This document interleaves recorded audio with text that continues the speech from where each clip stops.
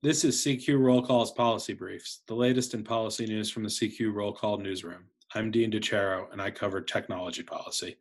Today, the Justice Department filed an antitrust lawsuit along with 11 state attorneys general against Google, accusing the company of unlawfully using anti competitive tactics to preserve market dominance in online search and advertising. This is the biggest DOJ antitrust suit against an online company in the technology sector since a lawsuit that was filed against Microsoft in 1998. And if the government is successful, it could not only have major repercussions for Google, one of the most powerful technology companies on the planet, but also other companies that have attracted increased antitrust scrutiny from government regulators and lawmakers in Congress in recent years, including Amazon and Apple and Facebook.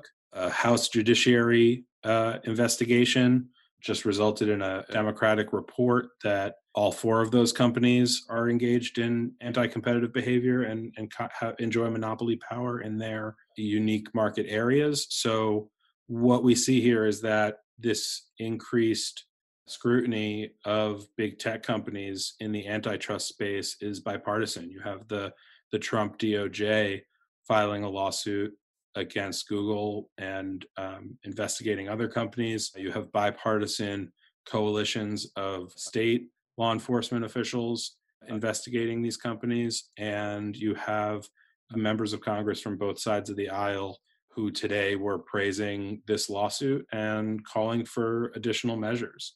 So, if this lawsuit is successful, it could really change the dynamics in an industry that has really experienced meteoric growth in the last 2 decades without a whole lot of major regulation. In a brief statement this morning, Google said that they believe the lawsuit is deeply flawed. They said that people use Google products because they choose to and because they're good, not because they're forced to or because they can't find alternatives. Over the next, could be several years, we will see this play out in court. One thing to watch for is what happens if Joe Biden defeats President Trump in the November 3rd election. Biden has not said specifically whether he would continue this suit, but he does believe in greater antitrust scrutiny of them.